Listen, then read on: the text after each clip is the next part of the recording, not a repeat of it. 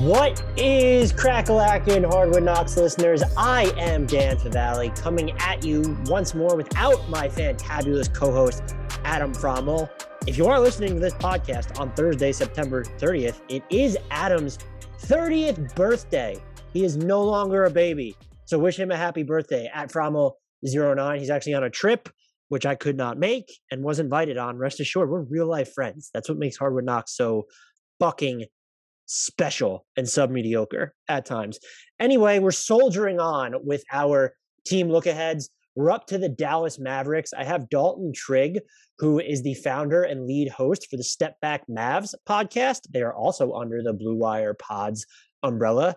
He is likewise a writer and editor for Mavericks SI. Follow him on Twitter at Dalton_Trigg. That's at DALTON_TRIGG. We get a great conversation, covered a lot of ground here. Luka, Kristaps Porzingis, Tim Hardaway Jr., Maxi Kleber, the whole nine. Please note that we talked about which big should be starting alongside KP since he's going to be playing the four.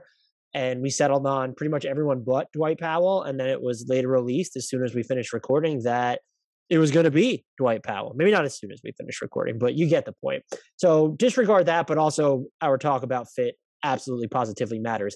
Very super incredibly quickly, let me just remind you, implore you, continue begging you to rate, review, and subscribe to us wherever you're getting your podcast. Download every episode. It helps us out a ton. If this is your first time listening to Hardwood Knocks because you are a Mavericks fan, Dalton retweeted this and you're giving it a shot. Maybe you just stumbled upon us accidentally, whatever. Throw us a permanent subscription. We're worth it for the most part. We cover the whole league at large, again, in a pleasantly sub-mediocre fashion. And we ask everyone to just head over to iTunes, whether or not you use it, if you have access to it. Search Hardwood Knocks, throw us that 5-star rating, write a review, even if you have criticism, so long as you throw us that 5-star rating. We do take it into heart and account, and every single rating/review does help us out a bunch on the Apple charts. Follow us on Twitter at Hardwood Knocks. Please remember to check out our YouTube channel, youtube.com, search Hardwood Knocks. We will come up. We're also on Instagram at Hardwood_Knocks. I'm out of breath from all this effing self-promotion. So let's get into the Dallas Mavericks with Dalton Trigg. Dalton, thank you so much for coming on the Hardwood Knocks podcast to talk some Mavericks with me. I think first and foremost, we have to start with a congratulations on getting access to your personal Twitter account back. That's gotta feel incredible. Yeah, that was a time. Free agency is kind of like my time. That's when I get real excited for stuff that's likely not going to happen because the Mavs always strike out in free agency, but it's always a fun time nonetheless. And I was kind of on the sidelines for all of that. So I'm glad they finally got me back. They doubled down and made up for it and verified me recently. So that was a good surprise too. So that's a roller coaster trajectory, and a lot of people don't get their accounts back. So you're probably even lucky. Yeah, that was a wild 2-month swing for me. That's a great segue though, because you mentioned people getting invested in Mavericks pipe dreams, and I have zero qualms about trolling any NBA team, and I love doing it. It gives me life. This offseason, however, it just didn't feel like the offseason to troll the Mavericks because the pipe dream equity wasn't there. It was Kyle Lowry or bust, and then even if you were going to contingencies, it was like, Spencer Dinwiddie, okay, great, but is that someone to get really upset over? So do you think the Mavs Twitter seemed disappointed from as many people as I follow on Mavs Twitter or what was retweeted in my timeline? They seemed a little disappointed at first. Do you think the criticism is kind of overblown for their absence of making a big swing this offseason? I think the criticism is overblown, but the reaction to how the offseason ended up, it's kind of one of those things where, like, yes, it is overblown because the Mavs did make some good moves, even though it wasn't real splashy. They did improve their team. The roster is better than it was last year. That's just a fact.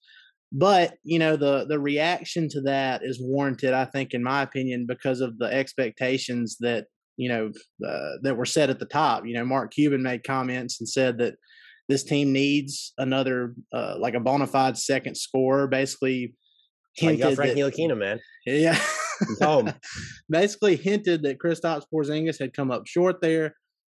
Said they needed one of the main goals of the offseason was to add some secondary playmaking and ball handling to lessen Luka's load. And Kyle Lowry obviously would have helped with that, but like you said, past that, there's not really, that many options there. And I had heard or seen somewhere that Spencer Dinwiddie, even if the Mavs had tried to get him, I think New Orleans was second on his list past Washington. So, I mean, I don't know. I think the reaction was warranted given the expectations, but overall, when you look at it, those expectations shouldn't have been set that high anyway. Based on what they had to deal with this. So the problem with it is this was the last summer, at least for the next couple of years, right, 2 or 3 years, that the Mavs were going to have a decent amount of money to spend. So that's where the frustration. They're pretty cash strapped.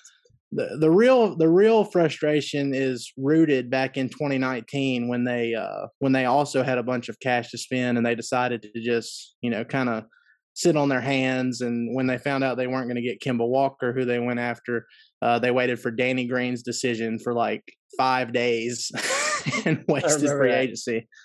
So that's where all this is rooted at, and people just really just want them to spend money. But yeah, I mean, this offseason, it turned out well for them, but they'll have to go out there and win some games to kind of change people's minds. Is it fair to say that in lieu of being able to get that secondary playmaker, because they just didn't get him, like that just didn't happen, they decided, hey, we're going to lean all the way into just Luka plus shooting at this point?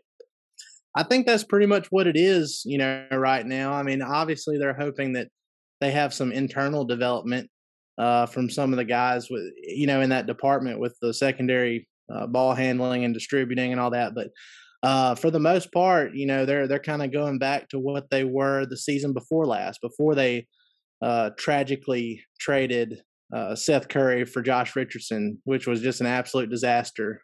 So they're kind of going back to time. I can't even dunk on the trade, right, because I understood it at the time, and I was like, oh, Josh Richardson just had a little bit of a down year in Philly. He can't get any worse, and rest assured, it got worse. Yeah, that's typically the Mavs' luck if you look back at some of the signings they've had over the years. But I mean, I look at, and somebody made the comment the other day because I put that Reggie Bullock, he's going to end up making a ton of threes for the Mavs this year, and he's a great corner 3-point shooter, which is what the Mavs need. I think he was like 46% from the corners last year. It's going to be a big upgrade for them, just like the style of player he is, and he's just an overall better shooter for his career than Josh Richardson was. And I've had some people say, well, yeah, that's what we said with Josh Richardson last year too. But I mean, you look at their careers and how long they've been doing this and the volume of 3-point shooting and everything, and I really don't think it's close between Bullock and Richardson. I think that's going to be a much better fit, and they'll get back to the style of play we saw the year before last, where they led the league in offense. Yeah, Josh Richardson has never been like a catch and shoot guy or like this motion guy, and that's very much been what Reggie Bullock has done his entire career on offense. You ask him to put the ball on the floor, there's going to be issues. It's going to be an adventure. But as someone who could play off others, I thought that was a smart signing. I thought the Knicks were dumb for not keeping him. I know they wanted to lean into shot creation, but they had Kemba and Rose and Burks and Evan Fournier. It felt like they had room to, not sign one of them and keep Bullock, because he was also their best perimeter defender last year. And so you are getting that in addition to pairing him with Dorian Finney-Smith. I like the Sterling Brown addition too. He had a quietly good season in Houston last year, ran some point for them. And is someone else who I don't think he's going to give you any like tertiary shot creation in real meaningful minutes, but is someone who can play off Luka and then again also defend up. Like he defends bigger than he actually is. No, those were not home runs, but I thought they were shrewd signings in an offseason where it just didn't feel like the Mavs had any other realistic options.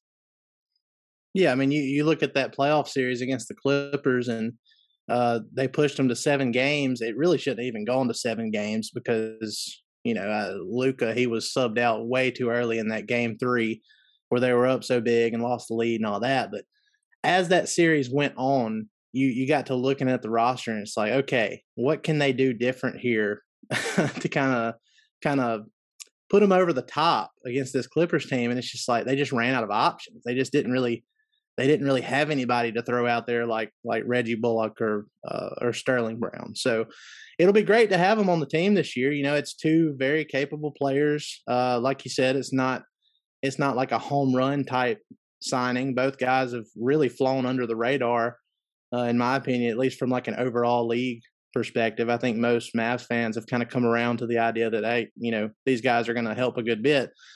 But I mean, I'm really excited for him personally. I think anybody who plays with Luka, especially if you can shoot the three, is going to benefit even more from that. So I'm excited to see what they can do. Is there anyone on this roster that you can see even graduating into a facsimile of like that second option that Luka needs? And I think I would narrow it down, and just so we can actually talk about these players, it feels like it would be Jalen Brunson or Tim Hardaway Jr. is the closest they would come, and just that's it. Or do you see anyone else on this roster that would potentially be an option there? You talking about just like from an overall scoring? Like, we know like Tim Hardaway Jr. can make star? shots. We know Jalen Brunson can put like real pressure on the rim, but you need someone else on this team, in my opinion, to hit off the dribble jumpers. And Jason Kidd can talk about Kristaps pulling up from mid range all he wants. I don't want to see it. And until it starts happening and those jumpers start falling, I'm probably going to think that Brunson or Hardaway Jr. is still their second best chance at having what I would call a legitimate number two option, someone who's not so dependent on Luka to have their offense generated. Yeah, I think at this point, and Tim Hardaway Jr. he's made strides since he came over from New York in that KP trade a couple years ago. But you mean the Tim Hardaway Jr. trade? The Tim Hardaway Jr. trade is what it turned out to be. Yeah. So I mean, he's been great. He was just like a volume 3-point chucker at one point, but now he's taking smarter 3-point shots. He's worked with God Shamgod on his dribbling and everything. So he's become better in that department. It's not something that he's going to do regularly, but he's capable of, driving past people and getting to the rim. And he had some thunderous dunks last year, and that's always fun when he breaks one of those out. But I think if I had to pick one, I would go with Jalen Brunson just because of his age. He's a good bit younger than Hardaway Jr. He's gotten, if you look at his stats since his rookie year, he's gotten better every single season. So there's no reason for me to believe that he won't get better again this season. And he almost had 50-40-90 efficiency last year. So he was really efficient. There were times, especially in that Clippers series, where he would take on a guy like Paul George and he's like a bowling ball. He just like kind of throw him off of him and get to the rim and hit a contested layup or something like that. So I think if I had to pick between the two, I feel more confident saying that, Jalen Brunson could eventually grow into that role, but I still would like to see the Mavs address that by either a trade or a Goran Dragic buyout, something like that. I would like to see them add to that a little bit, even if it's not, adding an actual star. Yeah, I think I would agree with you just based off also how Jalen Brunson played last year. His playoff performance worried me a little bit, but it's such a small sample that you can't, I guess, read too much into it. I would agree with you. They need to figure out a way to get someone else in there. I would be shocked if Goran Dragic gets bought out this season. I think the Raptors would have to be just terrible. Or maybe he's so bad that they buy him out. But that does feel like a very much middle of the season development. Some players in the league, it gets to a point where they're so good, it's tough to imagine what they look like if they're better. But they're also so young that it's like, okay, they didn't peak. Luka is one of those guys, MVP candidate, can just do everything on offense. What does a better version of Luka Doncic look like at this point? Is it one that can actually get some rest? I mean, it's really funny because I just wrote a training camp profile on Luka for DallasBasketball.com a few days ago, and I gave him a little preview at the front part of it, and then on the back end, it was like, okay, expectations for Luka this season. And it was almost humorous because you get to looking at what he's done over the last 3 years, especially the last two, being a all NBA first team guy 2 years in a row, almost averaged a triple double last year, really improved his 3-point shooting. He was 35% overall from the season, but from I think the last almost 40 games of that season last year, he shot 37%. So that's continuing to get better.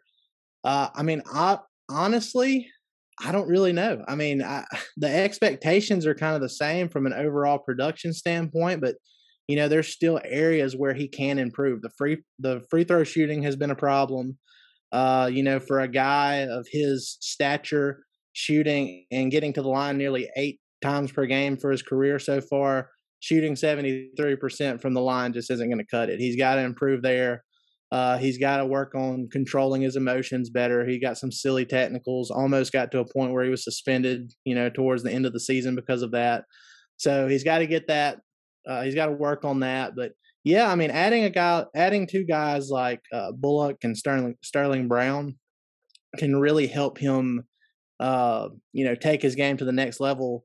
Like you said, just by maybe giving him a little bit more rest. Maybe you have more games that you're able to put away early and he's not having to do every single thing for every single minute he's out there in order to get you a win, because the usage rate really is a problem right now. And that's what they need to focus on, cutting back on this year. He can still give you the production that he's given you with a less usage rate.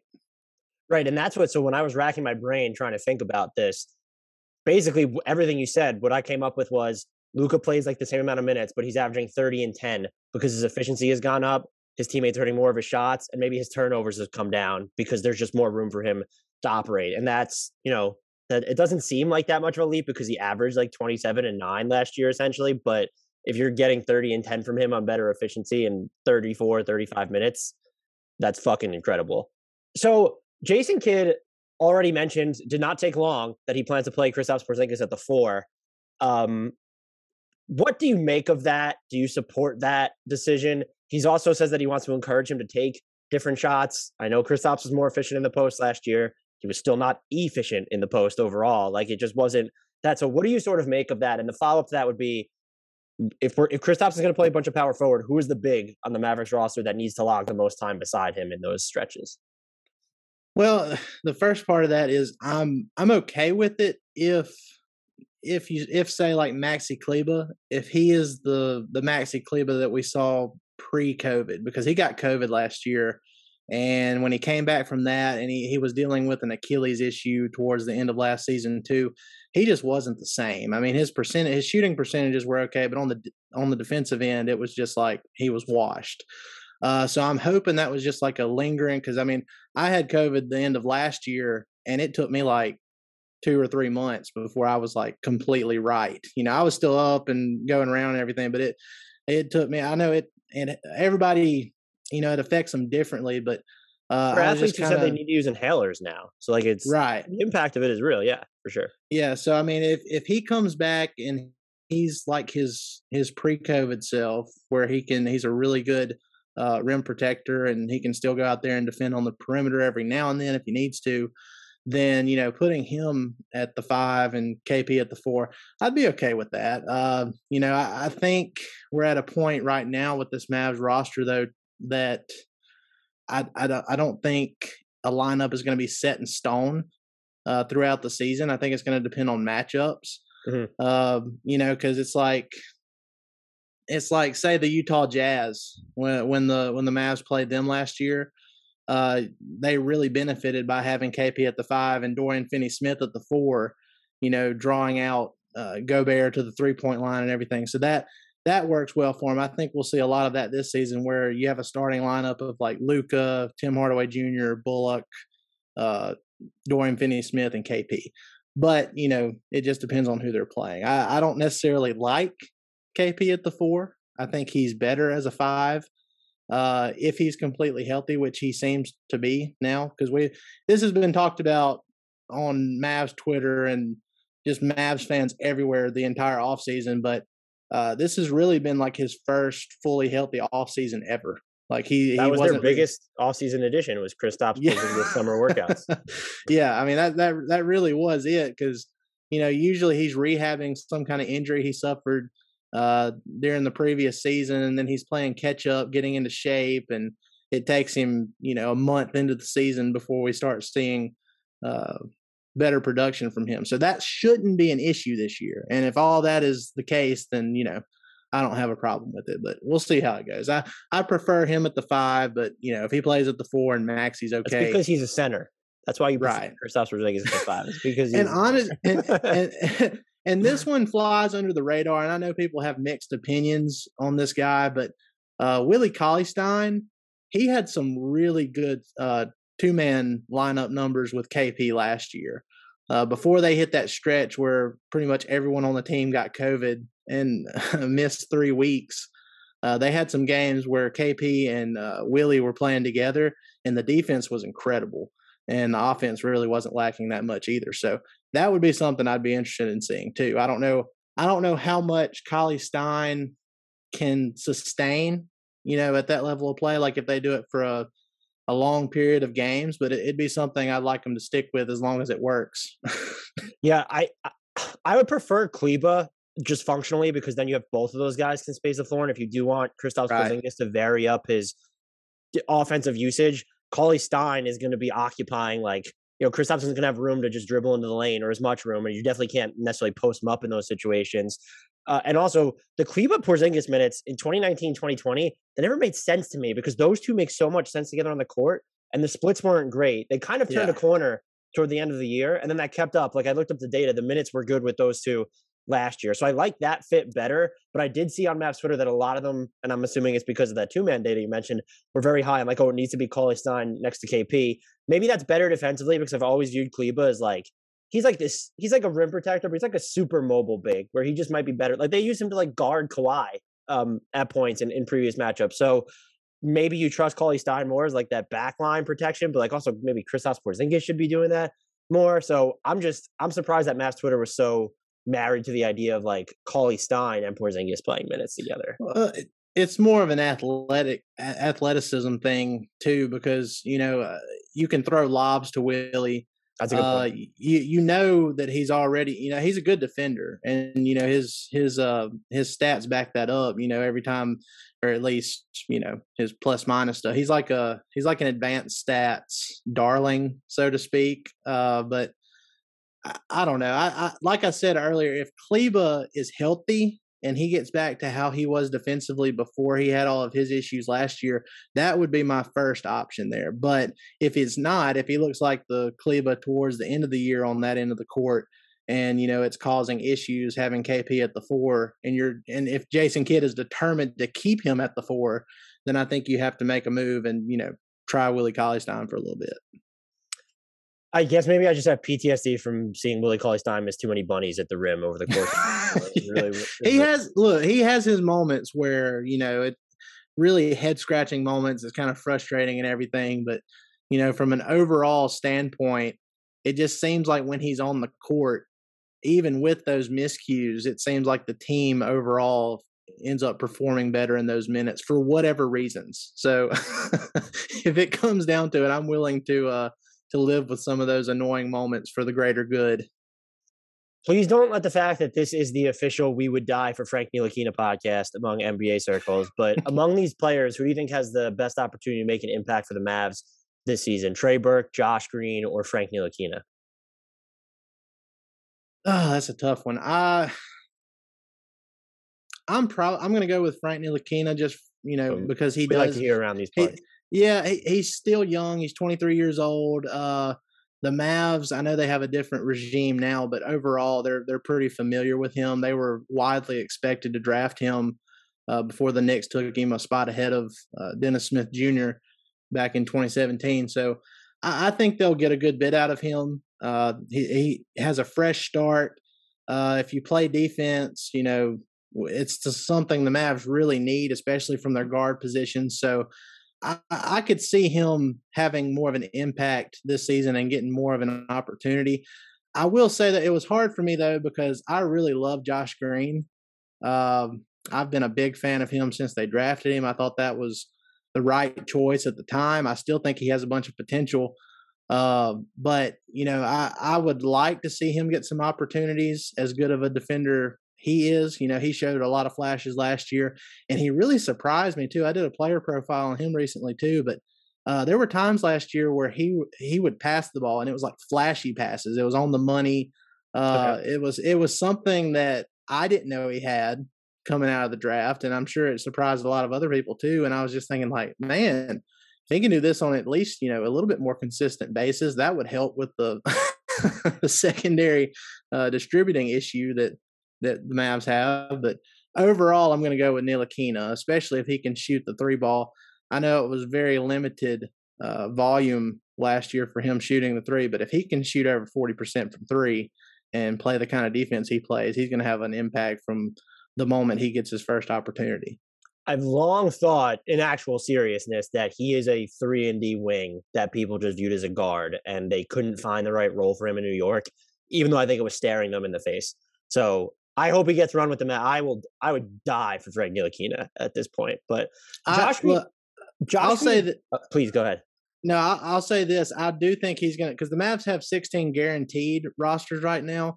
And I would be shocked if he doesn't end up making the final roster. I think Trey Burke's going to be the guy that ends up getting cut before all this is over with. So look, in defense of Trey Burke, the Mavs might not have Luka if not for him, because he helped the Knicks win some pretty meaningless games down the stretch of that season before the draft. So they might want to keep him on for karmically. Josh Green, I would love to see him get more run. I'm just wondering if, having Dorian Finney-Smith, Reggie Bullock, Tim Hardaway Jr., and then even Sterling Brown. I think I've seen some Mavs depth chart projections where like Josh Green's ahead of Sterling Brown, but I would be a little bit shocked just based off the immediate expectations of this team if he's like, even like, will he be their fourth or fifth wing? Like, that's pretty hard to get minutes in that scenario.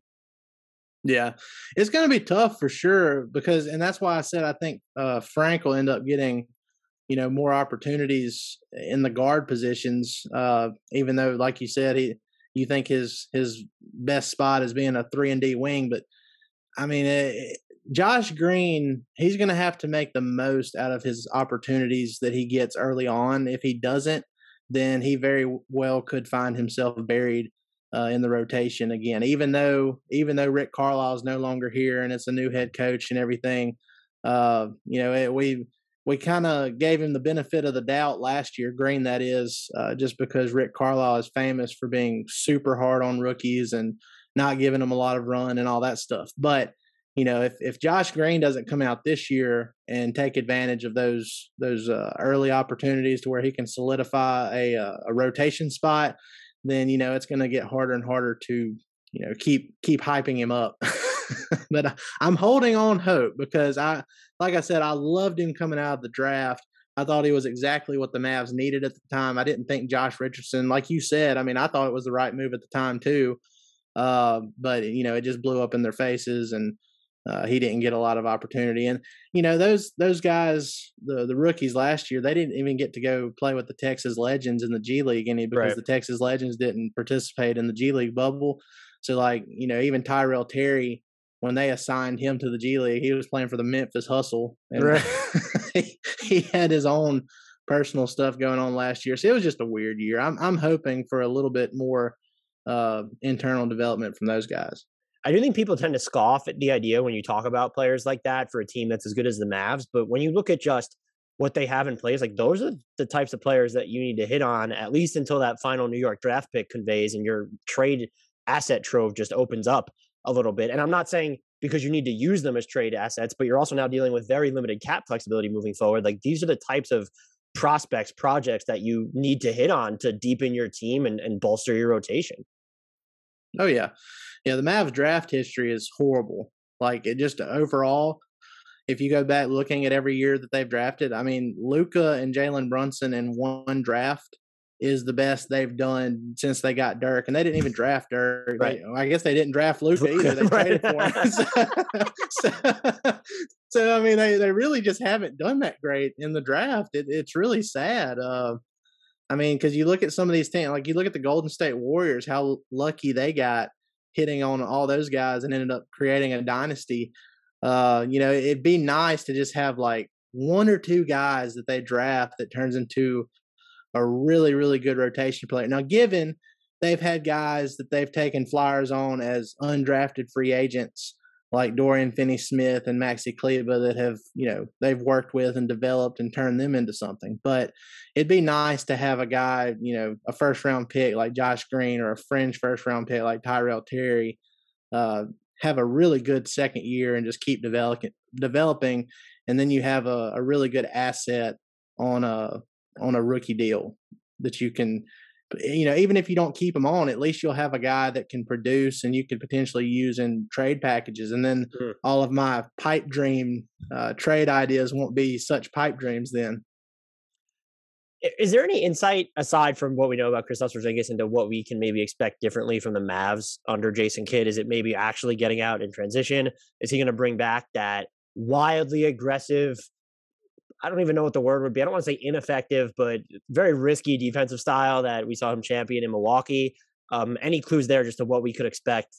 If there's just a major functional point that you expect the Mavs to sort of go about differently with Jason Kidd at the helm. Given the off season and adding guys like Bullock and Sterling Brown and I mean, I don't know how the center rotation stuff is going to turn out, but I really like some of the stuff I saw from Moses Brown last year. They traded Josh Richardson to Boston to get Moses Brown, and he may not even be on the roster by the time the season starts. He sometimes looks like he's wading through cement, but like that might be good. Yeah. The thing I've liked is, so far through the first day of training camp, the other day they showed him getting advice from Tyson Chandler, who's at Mavs camp, coaching him up. So I think if you're going to learn from somebody, former Mav that'll help lead the team to a championship, that helps a lot. But anyway, I think the main thing with Jason Kidd is, like you said, they're going to get out and run more. They're not going to have near as much play calling as, what they did at times with Rick Carlisle. And I've kind of joked and said that's because you probably don't want Jason Kidd calling a bunch of plays, given his previous head coaching history. But, maybe he'll surprise a bunch of people there. But when you have a guy like Luka who sees the floor the way he does, and he's able to create his own shot, he can get past a guy and see another guy in a corner, or, he can create stuff that you don't have to call plays for. So I think they will get out and run a lot more this season. And Luka, I don't know if you saw him for his media day stuff, but I mean, he's in the best shape he's ever been for a preseason. I saw the picture comparison. I don't know how it's going around Twitter. Yeah, he does look like he's in really good shape. Yeah, he was not in, prime NBA shape starting last season, and his shooting percentages really struggled. And that's one reason why he didn't shoot more than 35% for the year from three, because it was so awful the first month and a half it was playing catch up from there. But I think he kind of took that to heart. He played for Slovenia in a great Olympics run this off season. And I think he really took it to heart how he started last year. So I think we're going to see, pedal to the metal from the very, very beginning of this year from Luka. And I think that'll help with, like I said, the style difference this year for the Mavs. I think they will get out and transition more and get a lot more easy buckets because of that. We've reached the cookie cutter portion of the podcast. These are questions that I ask in every look ahead. And this one, I know it can change based on what happens in the season. But as of right now, who do you think is the most likely player to be traded from this roster? And we've already talked about what we know they need most. Is there a player that springs to mind that you would realistically like to see them target on the trade market? I'd say, I want to say Dwight Powell, just because I would like to see Dwight Powell traded. What is the attachment to Dwight Powell with him? Is it just a cultural touchstone thing? I don't think there's an attachment to him, as much of an attachment to him now as there was, during the Rick Carlisle era and Donnie Nelson era. But I think it's at a point now to where it's like, well, he's making $11 million this year and next season. So that contract was a bad contract from day one. So that it's just going to be hard to trade him, because I mean, he's a good leader. He's everybody likes him, and he's real athletic and everything. But unless he gets back to what he was before he tore his Achilles, they're just kind of stuck with it there. So I don't know. I'd kind of like to see them do something with his contract, even if they have to add in an asset to move off of it. But I hate to say it, but probably Jalen Brunson if they don't come to an agreement on a contract extension. Yeah.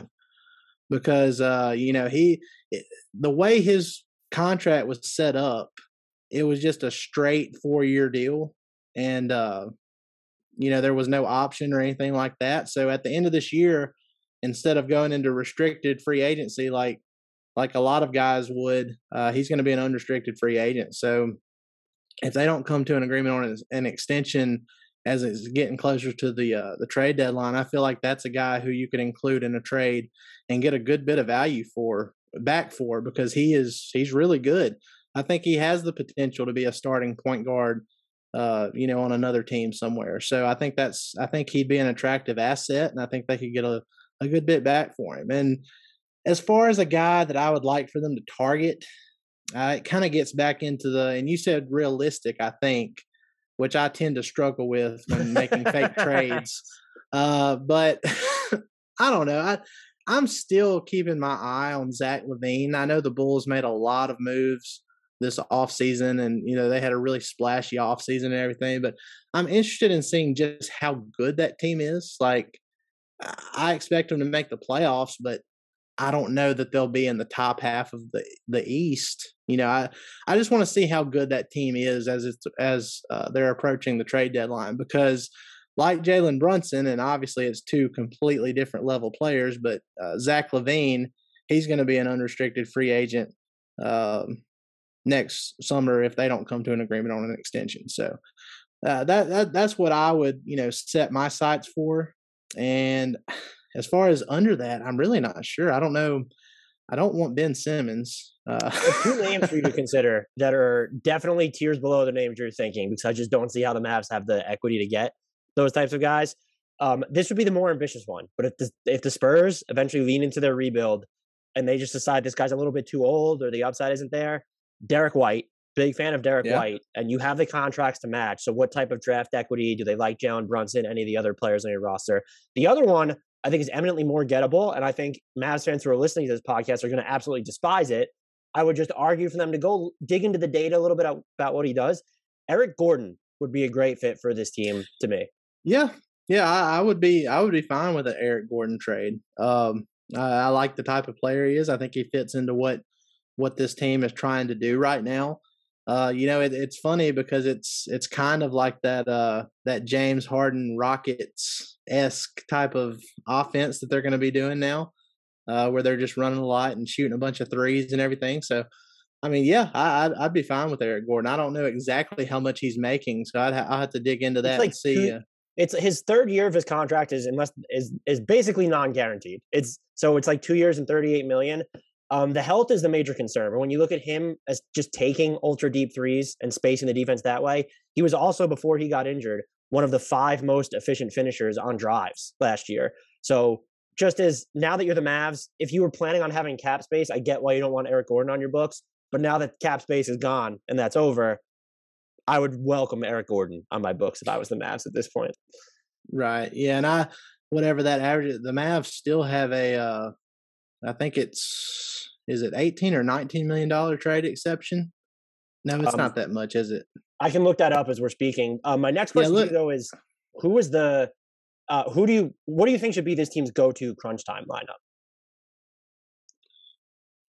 Crunch time lineup, I would go with, and honestly, it would depend on what team you're playing. But if I just had to, count on somebody to get a bucket, I'd go with Luka, Tim Hardaway Jr., Reggie Bullock, Dorian Finney-Smith, and KP. I think that's where I'd land too. Like you said, it's matchup based, but I think is like a crux of a lineup. I think KP at the 5 just makes the most sense to close with. Yeah, I mean, if we're just talking about, because I think that lineup has some good defensive capabilities. Like Luka, I know he got some flack for how he played on defense earlier in his career, but he was actually pretty good last year in certain areas, when he wasn't, yelling at referees. But he was better on the defensive end. Tim Hardaway Jr., that's one place where, he used to just be a swinging door on defense, but that's another area he's kind of improved on at least a little bit since he came over from New York. Like you said, Reggie Bullock, he's a good perimeter defender. Dorian Finney-Smith is too, and then KP, if he's completely healthy, we know what he can do on that end. It's just, when he was recovering from that meniscus injury, his lateral movement just was not there. It was just completely non-existent. Every time the Mavs played the Portland Trailblazers, I cringed because I knew what Dame Lillard was going to do to him on a switch, which he does to a lot of people, but it gives the appearance of KP just not trying, when in all reality, He just didn't have the physical ability to, keep up with it. So I'm hoping that's better this year. Yeah, having watched But a lot of earlier KP when he was healthier, I think he's not going to be like holding. I mean, Maxi Kleber was probably better to hold up in that situation, but he was not like the deer on ice that he was last season as often. and Dorian Finney-Smith, I mean, he had some really clutch moments for the Mavs last year. Through the regular season, and he hit some big shots in the postseason, at least during those first couple of games where they took a 2-0 lead. So, I mean, I think having him in a crunch time lineup, and this is his 6th season in the league, so I feel like he'll continue to get more experience and be better in those situations too. Is there a really weird oddball lineup that maybe Jason Kidd would never try that you still want to see them roll out? Well, Rick Carlisle, he loved short guards. Well, yeah, that's actually not that's not fair, because as you said, he liked to go with a bunch of guards. So I'm going to retract that. And a bunch of guards is pro fun. Please, Kevin. Yeah. It was always a joke between me and my co-host Matt Galatson on our own podcast. If Rick Carlisle had 5 guys under 6 feet that he could roll out in one lineup, he probably would. So now, if we're just being funny here, you look at the Mavs roster, they currently have 6 bigs, and which I think is ridiculous. I think they really do need to make another move before the start of the season, just to kind of, balance that out a little bit. Either get another wing, or just for depth reasons, or finally address their secondary ball handling or distributing that was stated as a top priority. And here we are close to October and they still haven't addressed it. So I think they should do that. But, if they ran out Luka and just a massive lineup, just have KP at the 5, have Maxi at the 4, Willie Cauley-Stein, throw in all the centers there. Just put Luka in centers and see what happens. I went the complete opposite direction. I would like to see Luka, Frankie Smokes, Reggie Bullock, Sterling Brown, and Dorian Finney-Smith. Luka plus a bunch of pro defense wings, and it's super small. Let's see how it goes. Yeah, no, that would be fun too. Yeah, put Luka at center and let him play like Nikola Jokic, and put a bunch of smaller defender. Well, really not smaller, but just athletic defenders around him and see what they can do. I think that'd be fun.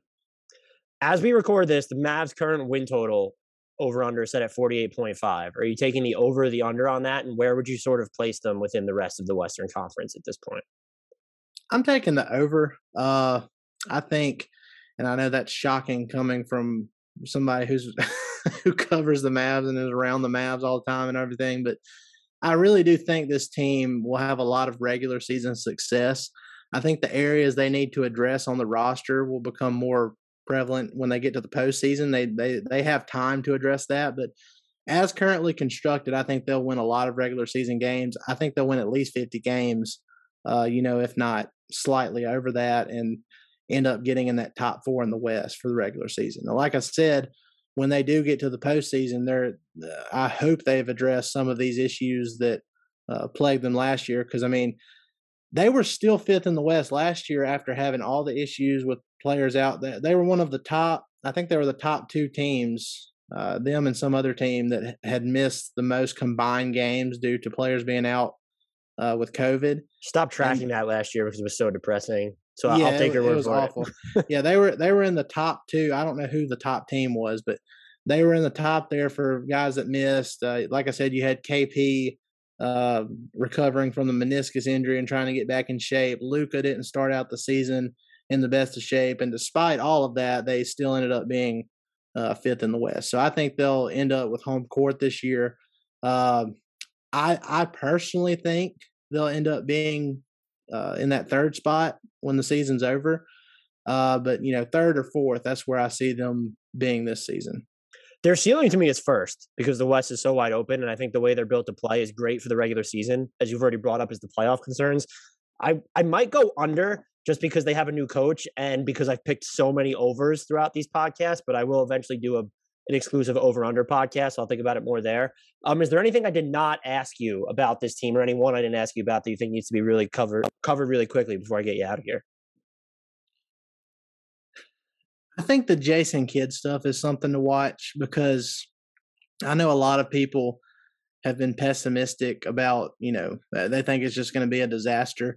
And like I said, given how his previous head coaching stops have gone and some of the stories that have come out of, how he was towards certain players and everything, I Power get it. struggles behind the Yeah, scenes, too. right. Power struggles and everything. I understand why people are pessimistic about it, but if you look at what he did as an assistant coach with the Lakers the last 2 years, and he's admitted that he jumped into head coaching far too quick. He should have started out learning as an assistant first before getting into that. So he's admitted that. He's had all the reports coming from people with the Lakers have been nothing but good the last couple of years. So the more recent stuff is good. He's friends with Mark Cuban.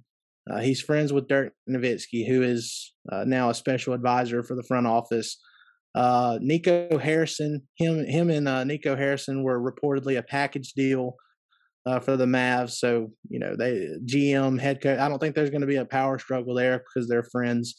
And they've been friends for a long time. So, and I think he relates to Luka on more of a personal level than like Rick Carlisle did, because I asked Mark Cuban the other day about it, and he was just saying how he thinks Jason Kidd's a top 3 point guard in league history, and that that his experience is going to mean everything for furthering Luka's development. And he can, it's a guy that maybe Luka can trust more in crunch time situations, or at least guiding him on, because he's been there and done it before. So, I mean, that's the only other thing I would touch on. I think there's a lot of stuff that's come out.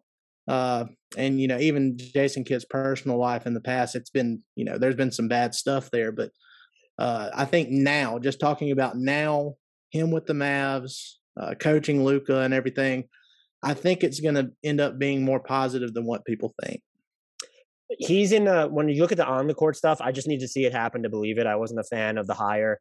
And just so people don't think we're glossing over the off court stuff. And I wasn't, to be clear, I wasn't either. I wanted to hire Jamal Mosley.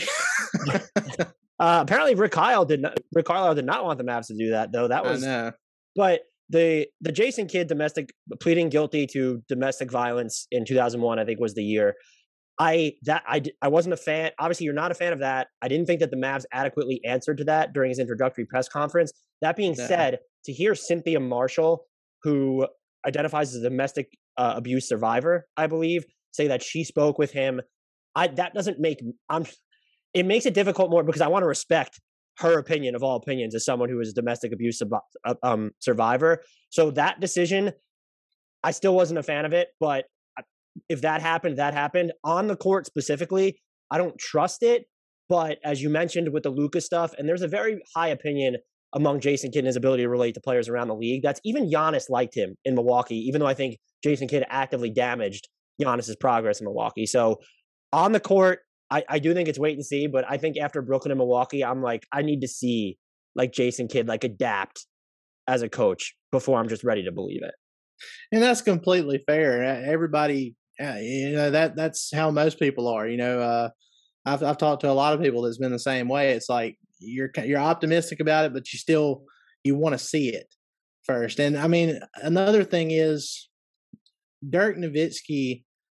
He's still like yes. I mean, his opinion is heavily weighed with what the Mavs do, especially since they added him as a special advisor. So when he gave his blessing to hiring Jason Kidd, that was pretty much it. So, I mean, I know there was a lot of complaining about it, and I was part of that at the beginning too, because I really did like Jamal Mosley, but after a certain point, it was just like, it is what it is. Might as well look forward to it, be optimistic, because when you have Luka Doncic on your team, I don't really think it matters about. I don't know how Jason Kidd, like you don't fuck up Luka. There's that. There's that. yeah. The X's and O's stuff doesn't really matter as much when you have a guy like Luka. They're going to win a bunch of games regardless. You could have a mascot as your head coach and still win a bunch of games. So I still need to know what happened between Rick Carlisle and Jamal Mosley. If anyone has the lowdown on it, at Dampa Valley in my DMs, I need to know. But Dalton, you've already stayed 5 minutes longer than I said I'd keep you. Can you just let our listeners know where they can find you and your work? Yeah. You can find me on Twitter at Dalton_Trigg. That's Verified TRIGG. and not suspended on Twitter, I might add. Yeah. That again. Yeah.